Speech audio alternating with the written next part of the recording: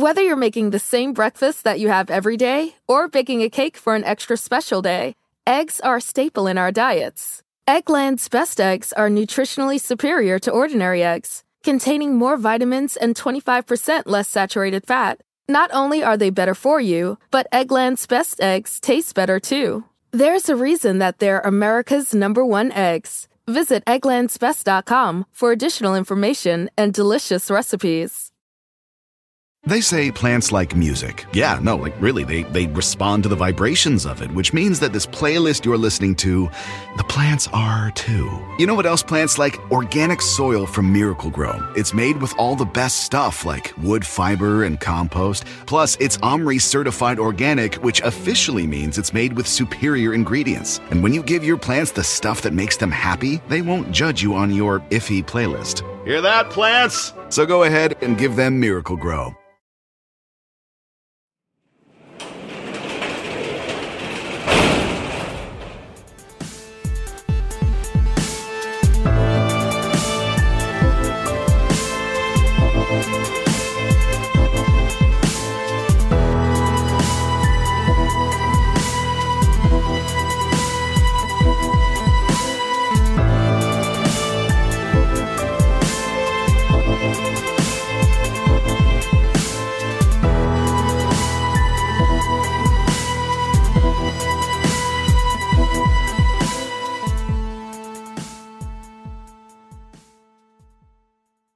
Welcome to True Crime Garage. Wherever you are, whatever you are doing, thanks for listening. I'm your host, Nick, and with me, as always, is a man that has cleverly disguised himself as a responsible adult.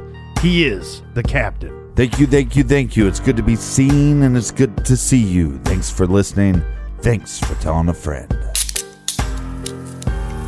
Tonight, we are drinking Cult Classic by Goose Island Brewhouse in beautiful, beautiful Toronto, Canada. Garage grade 3.5 bottle caps out of 5. This is a very smooth and easy drinking, dark colored beer. A German-inspired lager with notes of bread, honey, and floral hops. And today's beer was brought to us by these fine friends of the garage.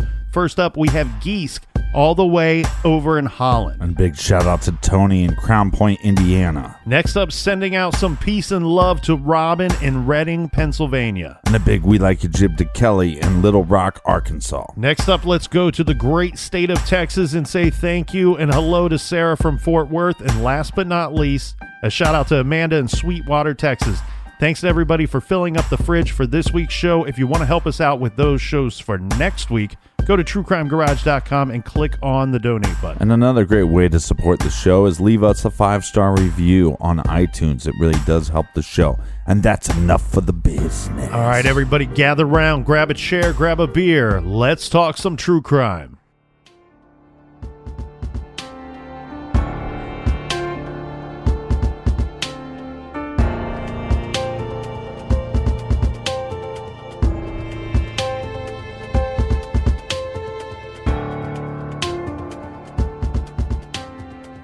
All right, we continue on to look into the untimely deaths of Barry and his wife, Honey Sherman, who were killed or possible murder-suicide inside their home in Toronto, Canada, just late last year. So this is a recent case, and we know with these, Captain, that a lot of times they have to solve them before you're going to get a lot of information. Yeah, it's frustrating. This one has been a very interesting case to look into because of the possibilities here seem endless, really, when you look at this, because we're talking about a very successful man who, and as we know, success does not come without its hurdles along the way. Mm-hmm. There's a good chance that this man had to step on a lot of toes to get to where he was in life, and we all know that can aggravate and anger people, creating enemies along the way on your road to success. Well, his company was involved in a bunch of lawsuits, and he almost seemed to be proud of that.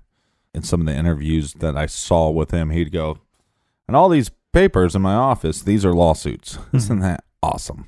Well, and one thing that you and I had a brilliant discussion on Friday about was one key factor in this investigation that came out several weeks into the investigation was the thought of the lockbox. And what we mean by that is that when a home is listed, when it's for sale, that realtors will often use a lockbox to give them access to the home.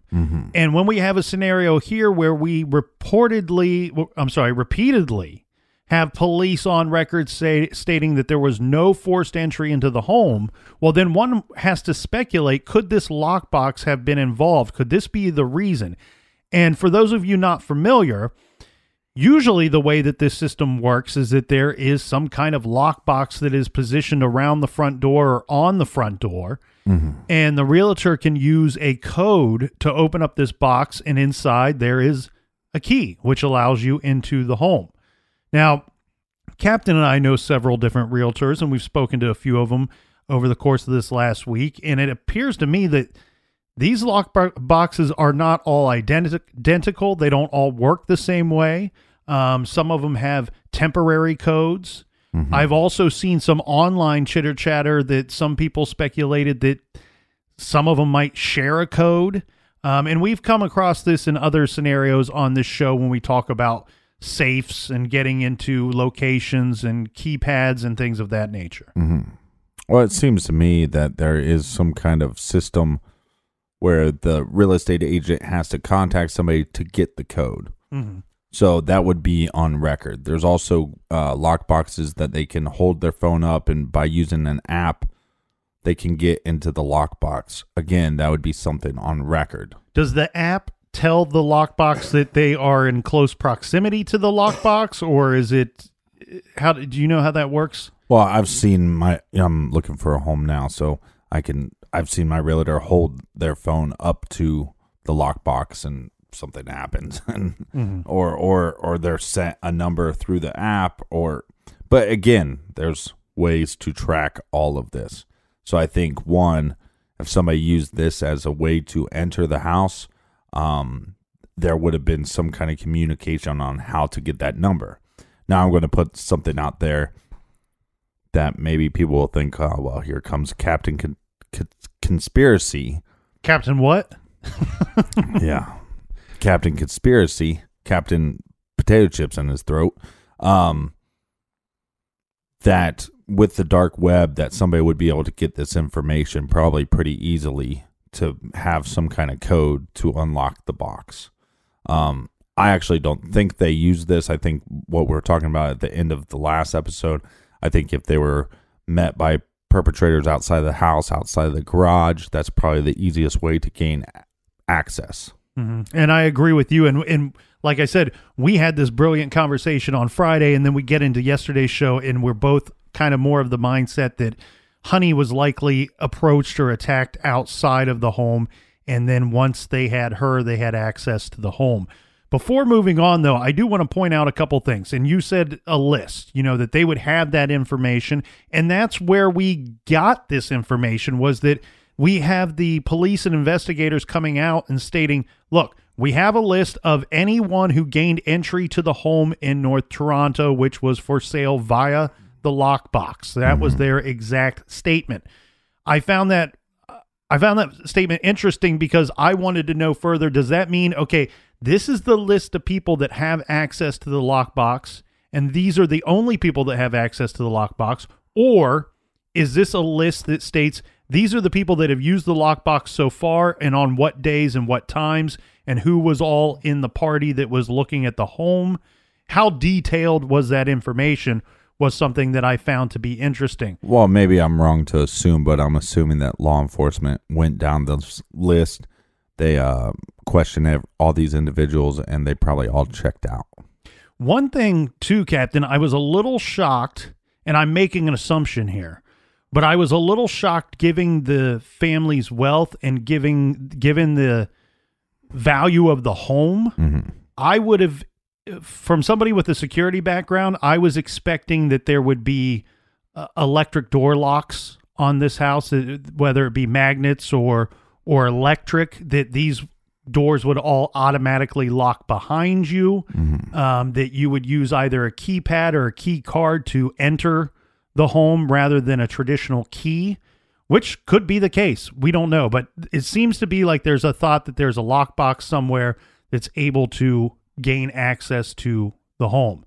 Now, one thing I do want to point out for while we're on the topic of security, and one thing that I used to tell people that I worked for in the past was when you're using these keypads, and some of you, we're not all on this level, but some of us, of the level of having these big expensive homes with these great security precautions and measures going on. But a lot of us out there have keypads to our garage doors. And one thing that I used to have to remind people that had access to those properties when using keypads, often I would see people, you kind of stand out and you punch in your code and you nonchalantly walk in. Well, it doesn't take an Einstein to be standing behind you down the street, watching you from a window above to see you type in that code and gain access to that door. So one thing I used to have to remind people was shield yourself a bit when you're punching in your code, just like you would at an ATM machine. Protect yourself when you're going in and out of your garage door. The other thing too, wipe those keypads down often. If you don't clean them and you're only using one specific code, a lot of times you can open up that keypad, the cover to the keypad, and see which 4 or 5 buttons are being pushed. So those are some good tips for everybody out there. One thing we need to move on to, though, Captain, is the lawsuit. Now, we didn't get into the lawsuit so much yesterday, but what we did cover, and I don't know that we're going to have enough time to get into the tiny little details of this lawsuit, because we'll give you the broad strokes. It's vast. But what we're going to do is I think that this is a big thing here. This was certainly a big thing in Sherman's life. Now we have to determine, was it a factor in his demise? So Barry Sherman was involved, it's no secret, in a great deal of litigation. A lot of these cases were of great importance, most of them to his company. Now, one case in particular was more on a personal level, and that was his family. Some members of his family had sued him because they felt that they had a rightful claim to a portion of his company. Who were these people? These are the Winters. Remember, Barry he was able to take over the company, his uncle's company, after his uncle passed away. And then he turned it into his own company. Well, his uncle's children were very young at the time that he had passed away. I actually believe the oldest might have only been 7 or 8 years old. So they become orphans, 4 of them. Yeah. And so the general thought is this, that because they were so young and because Barry took over the company, they weren't able to have that same privilege that would be their inheritance, that they didn't have the opportunity to purchase that they should deserve. And therefore, their cousin Barry had a fiduciary duty to these children. Basically, he owed them something, is what their lawsuit would state. When to put it plain and simple, he owes us something for this great success that he wouldn't have had. He only had it because of our father. Right. This case was not a short case. This thing was in trial. I don't know if trial is the right word, but in litigation for like a decade? Yeah, 10 years. So we got the lawyers must have loved that, right? Of course. You make a whole career out of this one case. In September, just a couple months before Barry before he passed away, the judge basically says, look, there's no case here. This is wishful thinking on the part of the 4 Winter children, right, who are now obviously adults. This is wishful thinking on their part. This guy has made his own success, and he owes you nothing. Now, to make it worse, you've held this guy up in court for all these years. You now owe him $300,000. And I believe that was to cover some of his legal expenses throughout the course of figuring this whole thing out. Yes, and then also at some point, Barry was giving money to these cousins to help them try to start their own companies. And during this litigation as well, those became not just gifts of money, but loans. And so those were expected to be paid back as well. Yeah. And those were millions of dollars. Yeah, and that's one thing that I find a little weird. Do you feel like if they felt like they deserved something, it was almost like they were getting something because of his success. I've seen it reported that they were receiving monthly stipends as high as $15,000 each from Barry Sherman. And they were getting homes purchased for them. They would get businesses started up. And I mean, who needs a business started up when you're getting $15,000 a month? Well, I believe all four of these individuals, all four of his, would be his cousins, right? Right. All four of his cousins had issues with alcohol and drugs. So, and I also just think that people do, money makes people even greedier. Just to cover our own butts here, though, Captain, I've only seen it reported that two of them had those issues. So just so we cover our own butts here. But those two widely reported. Okay, so the reason why we bring this up is you can't look into this case without thinking that this could possibly have something to do with it.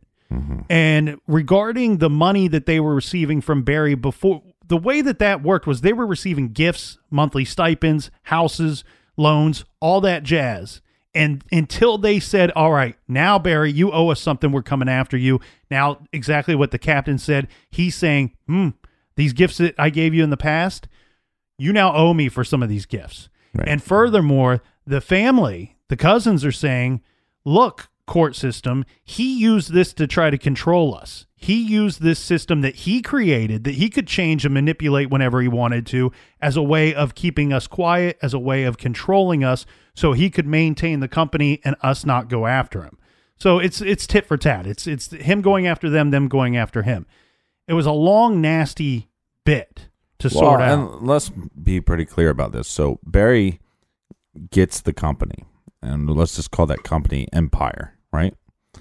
So he gets Empire, and basically what this agreement stated, and this is where it's kind of confusing to me, is that at some point that they would be, each one of them would be able to get 5% of the company's wealth. Now, the way I viewed that is that they'd have the opportunity to buy into the 5%. That's how I view it. Now, I could be wrong. So they have the opportunity to get 5% each. That would be 20%. So then they kind of basically went, okay, how much is Barry worth? And we're entitled to 20% of that.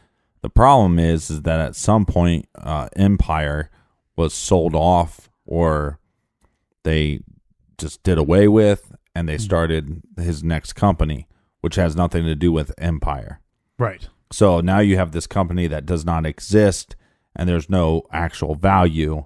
And look, some people think, Barry was a, piece of shit because he was trying to keep his family or these cousins, from getting what is rightfully theirs, right? But also this is just a smart business move. If you have a business that is worth something, and you know that there is fine print writing that these individuals that you have lost contact with are entitled to 20% of the business, and then these individuals come back into play, well, then get rid of that business, start your own business. Now you don't owe them anything. And that's basically what the judge said. Right.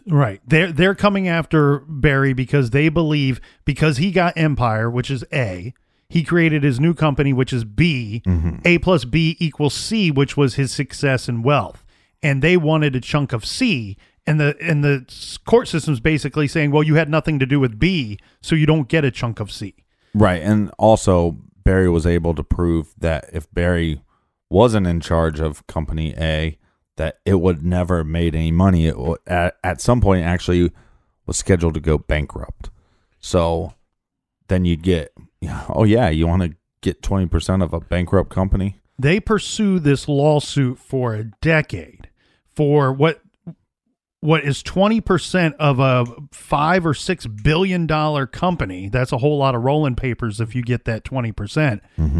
And then after a decade, they're told by a judge, you got no case here. And furthermore, you're going to have to give this dude that you went after $300,000 to make up for his time. Is this a motive for murder? Yes.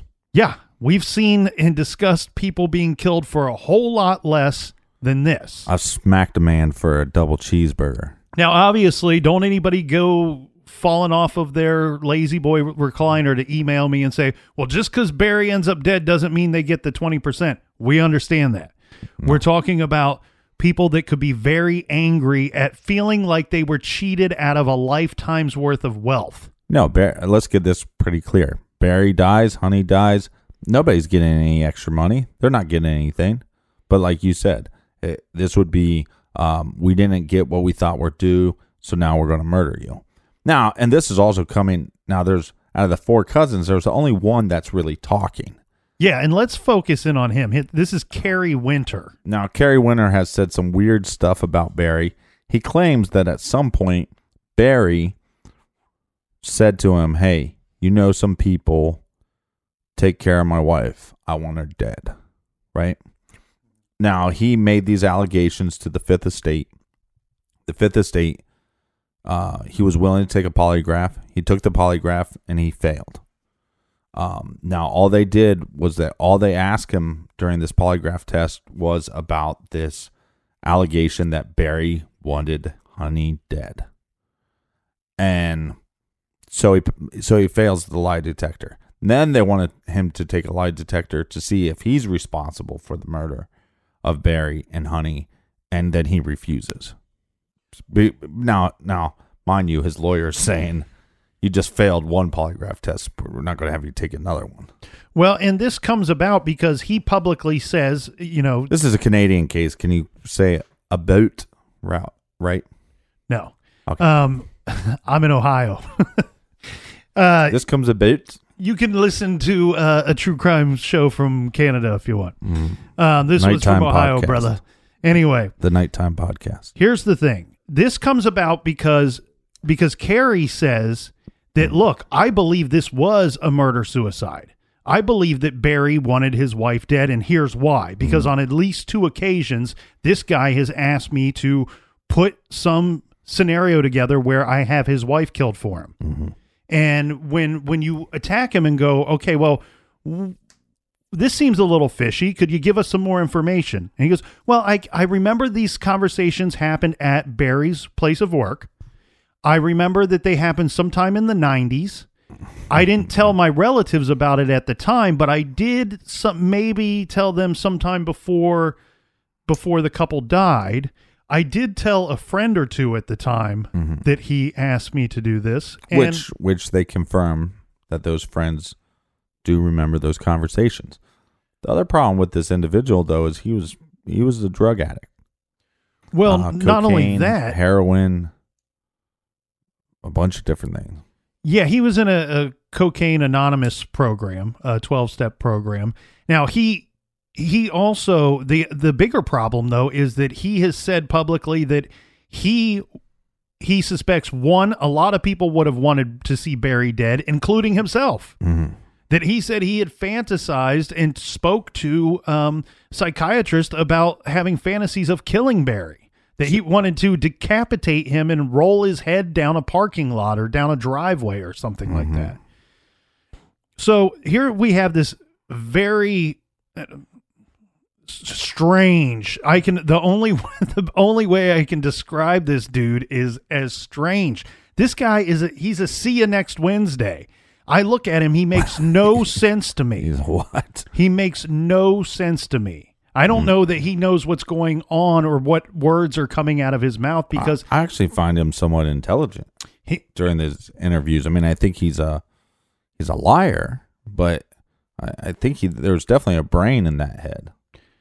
Yeah, a sloshy brain is in that head. He seems to me. I don't understand why while this investigation is going on, that you come out and say, "Look, I fantasized about killing this dude," and he hated Honey as well, and they just never questioned him from the beginning. And he fully admits on camera, no alibi, and also, no. He does. He gives an alibi. He says, okay, look, when he was asked to go through the possible days of the 13th and the 14th, which is believed that they were killed on one of those 2 days. Mm-hmm. This is as much of an alibi as he provides. He states that he attended a 12-step program on the 13th, claiming that he's been clean and sober for 6 years now. He said that after the 12-step program, he went home and watched an episode of Peaky Blinders on Netflix, and he went to bed. He said he most likely spoke to his girlfriend long distance, calling her from his home on that night. The next day, on Thursday, he says he got up at 6:15 a.m., showered, shaved, and went off to his job. He's a construction supervisor for 6 custom homes that are being built north of the city. He claims that on that day, while he is at work, he could, quote, absolutely, I could not go AWOL because we are in regular contact through text, email, or sometimes phone calls. There's no way between 6 in the morning on Thursday and 6 in the evening on Thursday. I've got a full alibi with many different trades seeing me in and out of houses. Yeah. But the problem here is Carey is a weirdo. And he told this to the Sun newspaper. The Toronto Sun. That's what I read was a direct quote from him to the Toronto Sun. Yes. Now, let's play some clips of him talking to the Fifth Estate. And the first part of this clip, just so everybody knows what's going on, remember, he had said that Barry had asked him twice to kill his wife. And what you're going to hear at the start of this clip is Carey's changing his story because he's been hooked up to the polygraph. The polygraph shows deception on Carey's part when asked, how many times were you asked to kill Barry's wife, Honey? Mm-hmm. How many, were you in fact asked to kill Honey? And you hear him changing his song and dance after that polygraph. But I still believe it. I don't know why in my head I believe he asked me twice. But is it possible he didn't ask you a second time? Yeah. What percentage do you feel that he only asked you once? What would be the percentage? Pretty high. Like how? Close to 100? Yeah. Yeah, he only asked me once. It would have been not months or weeks. It would have been within a few days. Okay. He called it off within a few days, right? As opposed to months and weeks? Yeah, what would you say, me months? a second time. Okay. I mentioned the second time, which is false, right? Yes. That's the only explanation I have. That I could have embellished it and said 2 times, and that she was getting close to being done and she was 20 hours away, and that could have been an embellishment. Because I honestly think there was this button idea and that she was 20 hours away from going. Mm. This button thing was bullshit, right? Looking back, and I don't know if that's true or not, where I would have dreamt that up, though. Why I would have dreamt it up. Maybe the drugs. Maybe the drugs. Possibly, or to make it a more drama-oriented fiasco. I'm completely baffled because I didn't think this would happen. Hold on a minute. Stay here. I'm going to get the technician. Fucking failed, man. Okay. Unbelievable. You know, I probably had reasons to lash out, to do the dirty deed. This would be asked of you by anybody. Did you kill Honey and Barry Sherman? Absolutely not. I had nothing to do with it. I don't know who did it. I mean, I had opportunity, I had motive. I can see why the police might say, this guy's also a fucking nut. Like I would talk about killing Barry, and it was very graphic. The way I was going to do it wouldn't have been belts. It was going to be in the Apotex parking lot. That was my vision, always, that he'd come out of the building in Apotex and I'd be hiding behind a car, and I just decapitate him. I wanted to roll his head down the parking lot, and I just sit there waiting for the police. No alibi. Wednesday night, I went to my Cocaine Anonymous meeting. I came home, as I usually do, watch some Netflix, eat some Doritos, fall asleep. Thursday night, same thing, went to work. Very easily for me to have left work at any time because I'm not on the clock. I'm a site supervisor. I can get in my car. I can take a 3-hour break during the day. I could easily have driven over to Colony and done the deed. I admit to that, but I didn't. And that's why I'm not nervous.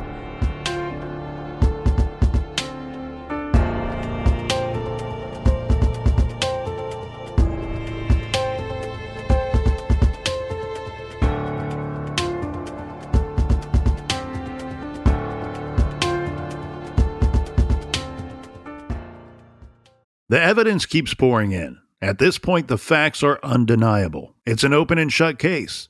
Monopoly Go is the most fun you can have in a mobile game. Everyone is still talking about Monopoly Go for a good reason. It is an absolute hit. Millions of people pass Go every day because this game is always bringing something new to the table. Like countless crazy tournaments you can join with your friends as partners or teams. Or timed events offering bonuses like massive multipliers or rent frenzies to help you get huge rewards. And there's so many rewards to discover. Rare stickers you can trade with friends to complete albums. Delightful emojis to taunt people with when you raid their riches. Unique playing pieces and so much more. The verdict is in. With Monopoly Go, there's something new to discover every time you play. So don't miss out. Go download it now free on the App Store and Google Play. This show is sponsored by BetterHelp. We all carry around different stressors, big and small. When we keep them bottled up, it can start to affect us negatively. Therapy is a safe space to get things off your chest and to figure out how to work through whatever's weighing you down. If you're thinking of starting therapy, I highly recommend that you give BetterHelp a try. It's entirely online, designed to be convenient, flexible, and suited to your schedule. Just fill out a brief questionnaire to get matched with a licensed therapist and switch therapists anytime for no additional charge. Get it off your chest with BetterHelp. Visit BetterHelp.com/garage today to get 10% off your first month. That's BetterHelp, HELP.com/garage. This show is proudly sponsored by BetterHelp. Check out BetterHelp.com/garage today. Do you want to set your child up for success? Of course you do. That's why you need to check out IXL Learning today. IXL Learning is an online learning program for kids covering math, language arts, science, and social studies. IXL is designed to help them really understand and master topics in a fun way. It's powered by advanced algorithms. IXL gives the right help to each kid, no matter the age or personality. There's one site for all kids in your home pre-K to 12th grade. Kids could use it at home on their computer or on an app on your phone or a tablet. No more grading those worksheets. IXL grades everything for you. 1 in 4 students in the U.S. are learning with IXL. IXL is used in 95 of the top 100 school districts in the U.S. I love recommending IXL Learning. Kids can learn at home or on the go. And all my friends and family that are using it absolutely love it because it's so easy to set up and so easy to use. And even the kids that I've recommended it to their parents have told me, hey, Captain, thank you. I was having problems in math and my parents couldn't help me, but IXL could. Do you want to get your kids back on track, or do you just want to get your kids ahead? Do so with IXL Learning. Make an impact on your child's learning. Get IXL now. And True Crime Garage listeners get an exclusive 20% off IXL membership when you sign up today at IXL.com/garage. Visit IXL.com/garage to get the most effective learning program out there at the best price. Check out IXL.com/garage today. Warmer, sunnier days are calling. Fuel up for them with Factor's no prep, no mess meals. Meet your wellness goals in time for summer thanks to the menu of chef-crafted meals with options like Calorie Smart, Protein Plus, and Keto. Factor's fresh, never frozen meals are dietitian approved and ready to eat in just 2 minutes. So no matter how busy you are, you'll always have time to enjoy nutritious, great tasting meals. With 35 different meals and more than 60 add-ons to choose from every week, you'll always have new flavors to explore. Crush your wellness goals this May with dietitian-approved meals and ingredients that you can trust. Make your day delicious, from breakfast to dessert. Stay fueled with easy, nutritious options. Treat yourself to restaurant-quality meals that feature premium ingredients like filet mignon, shrimp, and blackened salmon. I am new to Factor, and I have been loving every minute of it. I have a problem, and it's called lunch. Some days I need a pack of lunch and some days I work from home. Whether I'm at home or whether I'm on the go, Factor is fueling my lunch from now on. Head to factormeals.com/truecrimegarage50 and use code truecrimegarage50 to get 50% off your first box, plus 20% off your next month.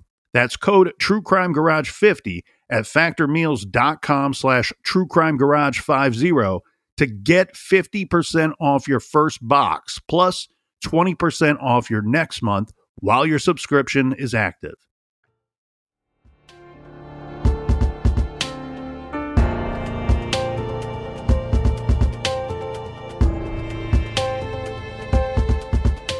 All right, we're back, and that was Kerry Winter. A real piece of work. Taking you for a bit of a roller coaster ride there, Captain. I don't think we need to spend a whole lot of time on Kerry Winter's character. I don't know that... well, I don't want to say that he's like a horrible, despicable person. Mm-hmm. He has these fantasies of killing Barry Sherman, which he's very honest and open about. Mm-hmm. However, he also feels like he's been extremely wronged by this man. So I don't want to try to get in his head and play games and figure that thing out. But because he's already in his own head playing games. Where I have the biggest issue with this individual is he should be on a suspect list. Mm-hmm. I don't know that he's the prime suspect. I don't know that I think that he's even capable or sophisticated enough to potentially have carried this out. However, and to get away with it to this point. However, what I find very strange is I'm giving you a direct quote from an article that was in the Toronto Sun. Right. You are playing a clip of him saying almost the exact opposite when he is on the Fifth Estate. Both of these situations, both interviews would have occurred 6 weeks after the deaths of the Shermans. So where I have a big problem is he also goes on in both of these interviews to say, I've not talked to the police yet.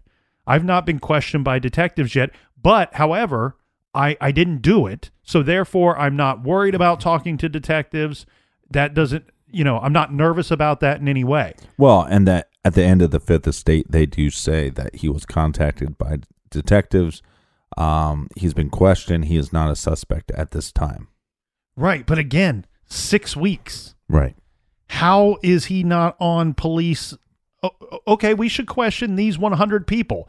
He was not on that first 100 list. Mm-hmm. How hard is it? And I hate to throw shit. I'm a blue blood guy every day, every night.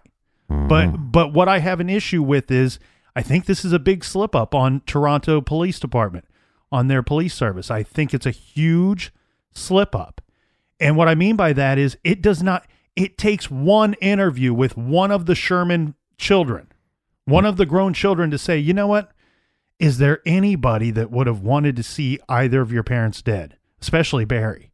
Is there anyone? Well, if they would have contacted, the Sherman's lawyers too and say, out of these lawsuits, is somebody a threat? And this lawsuit, it was done within September. It's not like we're talking about years ago. This was months before they were killed or before this incident. Whatever you want to argue, whether it's murder, suicide, or whatever. Right. This is a guy that seems to me like it's very strange that this guy was not contacted and questioned within the first week of this going down, or at least being one of the first 10 or 20 people that they talked to. I think that what happened... Yeah, but I also think you have a situation where you have a lot of, you have a lot of nice houses in this area. You have a lot of possibilities for surveillance footage, and that's going to be very important to get right away. Where, if you have somebody like Kerry on video camera in the neighborhood on Wednesday night, well, when you talk to him 6 weeks later, that's a pretty strong piece of evidence. I agree with that. But what I'm also getting at is it seems like very delayed to me. 6 weeks to talk to this guy who is willing to sit down with people and on camera say, I dreamed of killing that dude. And here's why. And the reason why is public knowledge. Right. The reason why is public knowledge. It wasn't hidden from anybody. Yeah, but again, a tough thing, to play devil's advocate and to be champion for the law enforcement is the fact that, you know, it took them 6 weeks to do the forensics of this mansion. You know, so that's a lot of time spent, you know, at this house, this property, because it was so large.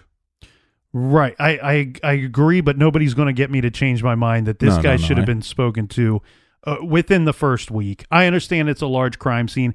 Here's the other problem. What I'm getting at, Captain, is I think that they honed in on this murder-suicide, and I think there was probably things at the scene to suggest to them that that might be what they are looking at. Right. And what I'm getting at is one thing: we've been critical of other departments. We've been critical of authors. We've been critical of podcasters, of ourselves, of everyone about this, is honing in on one theory too early, too soon, and sticking to that. And going, you know what? We're going to work this until this lead is dead, until we can't trace it anymore, and then we will start coming up with other ideas afterward. So what are some of these other theories? Some other possible theories regarding the death of the Sherman. So I want to be clear here. It is still up for debate that this was a murder-suicide. There's still people out there presenting that side of the argument. Where I take issue with that, and where a lot of other people take issue with that, is there has been a lot of information that has come out to suggest otherwise. And some of that being the ligature marks that were believed to be bindings on the wrist of Barry and Honey Sherman. It's believed, there is one side of the argument that states that these people, their hands were bound and the bindings were removed after their death and removed from the crime scene. There's also strong argument to suggest that they weren't hanged. You know, that position that they were found in, where they look to be hanging from the rails by their necks. There's good evidence out there to suggest that they were actually strangled before that and then tied up to the rails after death. So we could sit here and debate the murder-suicide or double homicide thing all day long. I think that it would be a waste of everyone's time. I think that there is enough here for me to suggest that this is a double homicide. All right, so let's just assume that it is a double homicide, and then what are the theories? The three more popular ones are one that we've already kind of touched on, that the family, either the family or someone in the family murdered the Shermans. The next theory is an unknown unknown. And why I title it this is because Barry Sherman was a very wealthy man, and by some accounts, one of the wealthiest men in Canada. And besides his pharmaceutical empire, he had invested widely in real estate, hedge funds, etc. Right? Yeah, he had this investment with this boat. Have you heard about this? Nobody had an interesting beer investment as well. Well, he had this boat called the Great Gatsby. Oh, yeah, I heard a little bit about that. But the boat never existed. Yeah. Yeah. So he was spreading his money out. And these are probably a lot of things that Honey didn't even know about. Well, or I mean, does she care to know? You know what I mean? She's got her own endeavors. I mean, she's on more charitable boards than charity boards than most people in that area. That most people can name. This is a busy woman. Anyway, but what I'm getting at with this unknown theory is that he had many business partners that spread all across the land. So according to this theory, Barry Sherman may have, in one of these side deals, have found himself in a partnership with one or more unsavory characters, let's say. And so if maybe a project suddenly collapsed, perhaps he was to blame, or he was blaming others, some of these partners, and somebody wanted to... Or he's cutting somebody out of a deal. Right, and somebody wanted revenge in this situation. I actually think that this scenario is entirely plausible. The problem here for investigators, I think that it creates a wide net. It creates a huge, let's say, minefield of people to kind of sort through and sort out. Lots of paperwork, lots of business dealings, lots of different potential partners. Right, and I think that you have to hone in. Look, some people think that maybe that Honey was just, the innocent bystander, right?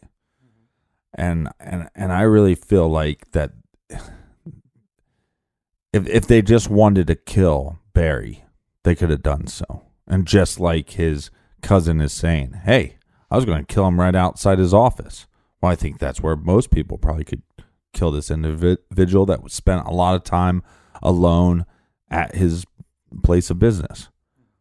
So to me, there's a connection. They were both murdered for a reason. You see what I mean? The other thought would be that somebody in Big Pharma took him out. Mm-hmm. And we know that he built a substantial fortune for himself. A lot of this, like you had talked about, reverse engineering patented drugs and going to market with cheaper generic versions of these drugs. Mm-hmm. So the precise number would be unknown, but how many people, how many companies did this disrupt over the course of 4 decades? I mean, it's siphoning billions, tens of billions of dollars from other companies, from balance sheets, from, these affect stock prices. They affect people's jobs, executive bonuses, bottom lines. It's endless. Right. It's endless. Well, the tough thing here for me is that the fact that he was kind of backing away from the business. And you'd think that if they wanted to take him out, they would also want to, if we take him out, that it takes down his company too. Well, that's possible. The reason why I do like this Big Pharma theory as well as the last one, for similar reasons. Mm-hmm. Okay, one, the motive would be obvious. And the other being that if this was a professional hit, if this was a hired deal, clearly they have the financial means to organize such a professional hit. And yeah, I'm sure there's some people out there going, oh yeah, Big Pharma, so, put a hit out on this doctor. This has been, there's been a bunch of doctors that have ended up dead, but those are the 3 main theories. What are some more of the far-fetched ones? Well, the far-fetched ones, in my opinion, I think you share the same opinion, is 1, the mob, 2, Mossad agents, and 3, the Clintons. And it's always the Clintons. If the Clintons are responsible for everything. Mm-hmm. If you Golden State Killer, Clinton. Did you want to go down any of those roads? I looked into all 3 of them very briefly and very quickly was able to dismiss them. I found them to be much less likely than the 3 that we've already discussed. Well, I think the Clinton one it's just very far fetched. There was some donations to the Clinton Foundation. There's a bunch of donations with a bunch of Barry Sherman was giving money to a lot of different foundations. But that idea that was he lobbying, for his company, and was that a reason why he ended up dead? That's a possibility. That's more likely to me than the Clinton Foundation. Right. Yeah, I don't find any of these 3 to be credible at all. I think the place that I found that was pumping the Mossad agents the most was the National Enquirer, and their claims are that there were fingerprints found at the scene to suggest that these professionals came in from possibly overseas and committed this hit and then left. I find it awfully strange that these professional hitmen would come in and leave fingerprints at the scene. It just makes no sense. It seems like they forgot their gloves before they got on the plane to come over here. Well, like I said, it makes no sense. What I think happened here is exactly what you touched upon earlier. I think when you look at the why plus how equals who, I think the why here is, why was Honey Sherman killed? Because like you said, it would have been the list of enemies that Barry Sherman had is endless. That's why we could sit here and we could talk about possibilities and theories and speculations on this case for 10 more episodes if you like. Mm-hmm. You can send us an email, truecrimegarage.com, if you would like for that to happen. The thing here, though, Captain, is I find it strange that while Barry had all these enemies, yet Honey is killed as well. She's an unnecessary, almost collateral damage, I guess, is what I'm saying. It's unnecessary to kill her if he is your enemy. And right, but some people are just evil evil shit stains, right? And they're like, well, I'll just kill her too. So that is a possibility, but I do believe that whatever, I think this is a revenge killing somehow. Yeah, that's what I'm getting at. And like they've said, and that's what law enforcement has said a million times, that the way they were choked, the way they were strangled, this is like up close and personal attack. So, yeah. I think that she was killed for a reason. And I think that somebody wanted revenge not just on Barry, but they wanted revenge on Honey as well. Now, does that have to be a family member? No. Could it be Big Pharma? Yes. Could it be an unknown? Yes. Could it be the family? Yes. I think that there was a reason why they both were killed, and I think that it was actually a very calculated attack. You know, we talked about the possibility of bindings being used and then removed. Well, I think what I'm seeing here is that when the police walk into the scene, they think that this is a murder-suicide because they have no evidence of anybody being in the house or removing anything from the house. Right, but it's staged that way. But there's nothing in the home that they find that doesn't belong there. Right. And there's nothing missing from the home. And so but that's what makes it seem so sophisticated to me. That's what I think. It is sophisticated. Yeah. I think that what happened was I think she was attacked out front to gain access to the home, to wait for Barry to arrive. They would have known that this might be typical behavior of these two by watching them for any period of time.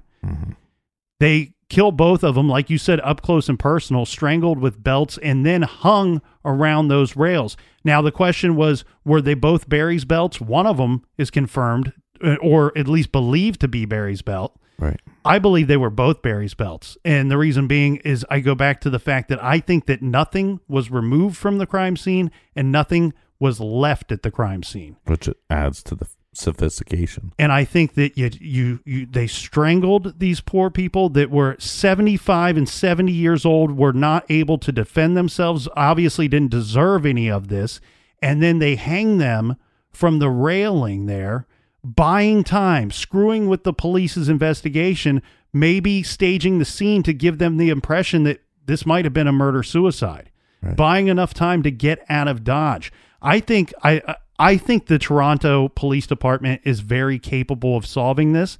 I think that somewhere along the line, the private investigators hired by the family, this will be solved. And I'll tell you why. The family has enough money to pay private investigators and pay lawyers for many years to come to unlock the truth. Somewhere along the line, there's a connection to why somebody wanted them both dead. There's a piece of paper, there's a dealing somewhere that's going to be discovered. And the private investigators are not going to be able to work that lead or that angle to the completion of someone's arrest. What they will do then is hand it over to Toronto police, and they will get involved, and they will find the people that did this, and they will trace it back to whoever hired them to do this. I think there are multiple people probably involved in this whole thing. And here's where I have a big problem. With me. Well, no, this is where I have a problem with the Toronto Police Department. You're really just harping on them today. Yeah, I'm going to. So if you're listening up there, Toronto guys, I'm about to school you here. Yeah, they already turned it off. I'm about to. Last time you talked shit about them. I'm about to school you here. Okay. Okay. Because in the beginning, when you came out and you said there's no signs of forced entry, we are not seeking any suspects at this time. Look, I get that. You were trying to be professional. I get that. Here's what you should have said. What you should have said is, look, we don't have any answers for you at this time. We have a lot of evidence that we are sifting through, and we will have answers for the media and for the family very soon. There will be a result and a conclusion after we have poured through the evidence. And why is that your statement to the public? Because look, these guys that got away, that took everything with them, that they walked in the house with, let them think that they left something at the scene. Let them squirm. Let them think that they left something at the scene. Let them tear their hair out trying to figure out what they left at the scene. And all you have to say is, we have a lot of evidence to sift through, and we will have answers for you. When you say that there's no signs of forced entry, when you say that we are seeking no suspects, that to me shows guys showing up and going, We don't really know what we're looking at here. We don't want the public to panic, so we're going to say, make them understand that we're not actively seeking anybody. Right. What's the worst case scenario? Even if you think that these people were targeted, or if you think that it was a murder-suicide, worst case scenario, the people in the area, they stay on high alert for a few days. They watch their backs. They lock their doors. They hug and love their children and wives and keep them safe. Mm-hmm. That's the worst that could happen. The other thing is, these criminals could have made mistakes had they believed that they left something behind. They could have made mistakes later after the fact. I think that Toronto police blew an opportunity here to one. I think it would have been advantageous for them to present it that way to the media. And then on top of that, guess what? Somebody on their team, I don't know what level it was, somebody somewhere had a cup of coffee with somebody, had a beer with somebody, sat down to breakfast with somebody and told them, we think we're looking at a murder-suicide because her face was all busted up and his wasn't. Mm-hmm. So you had the time to leak that. And that's not the whole department's fault. That's one individual's fault.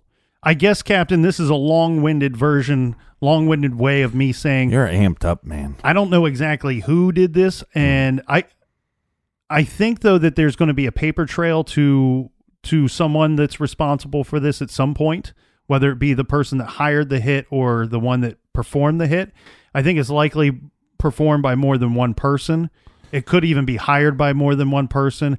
I think that somebody in one of those three groups that we discussed, Big Pharma, the unknown, or the family, had something to do with it. Yeah, because I think sometimes law enforcement is thrown off by when they go, well, this is a personal way to attack somebody.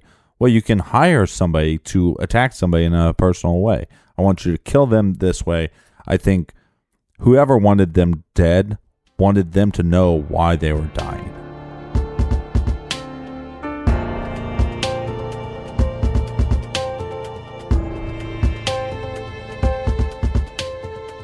This week we got some recommended viewing for you. One can only read so many books in a lifetime. We were recommending everybody check out The Evil Genius on Netflix. It's a 4-part series. It's based on the pizza bomber or collar bomber case, whatever you want to call it, out of Erie, Pennsylvania. Strange story here. I won't go too much into the case itself, but the 4-part series is very well done. We were planning to cover this case at some point. We had it on our short list, and it was going to be the topic of one of our meetings, Captain, and before we could make it onto the actual list to be covered, I saw some information that Netflix was releasing this. It came out a couple weeks afterwards. Watched it. They did such a good job on it. I encourage everybody else to watch it out there. If you still want us to cover it, let us know and we'll consider it. But I think Netflix did a good job, and it's called Evil Genius. And I won't be watching it yet because I have a hard time watching anything about pizza. So until next week, be good, be kind, and don't litter.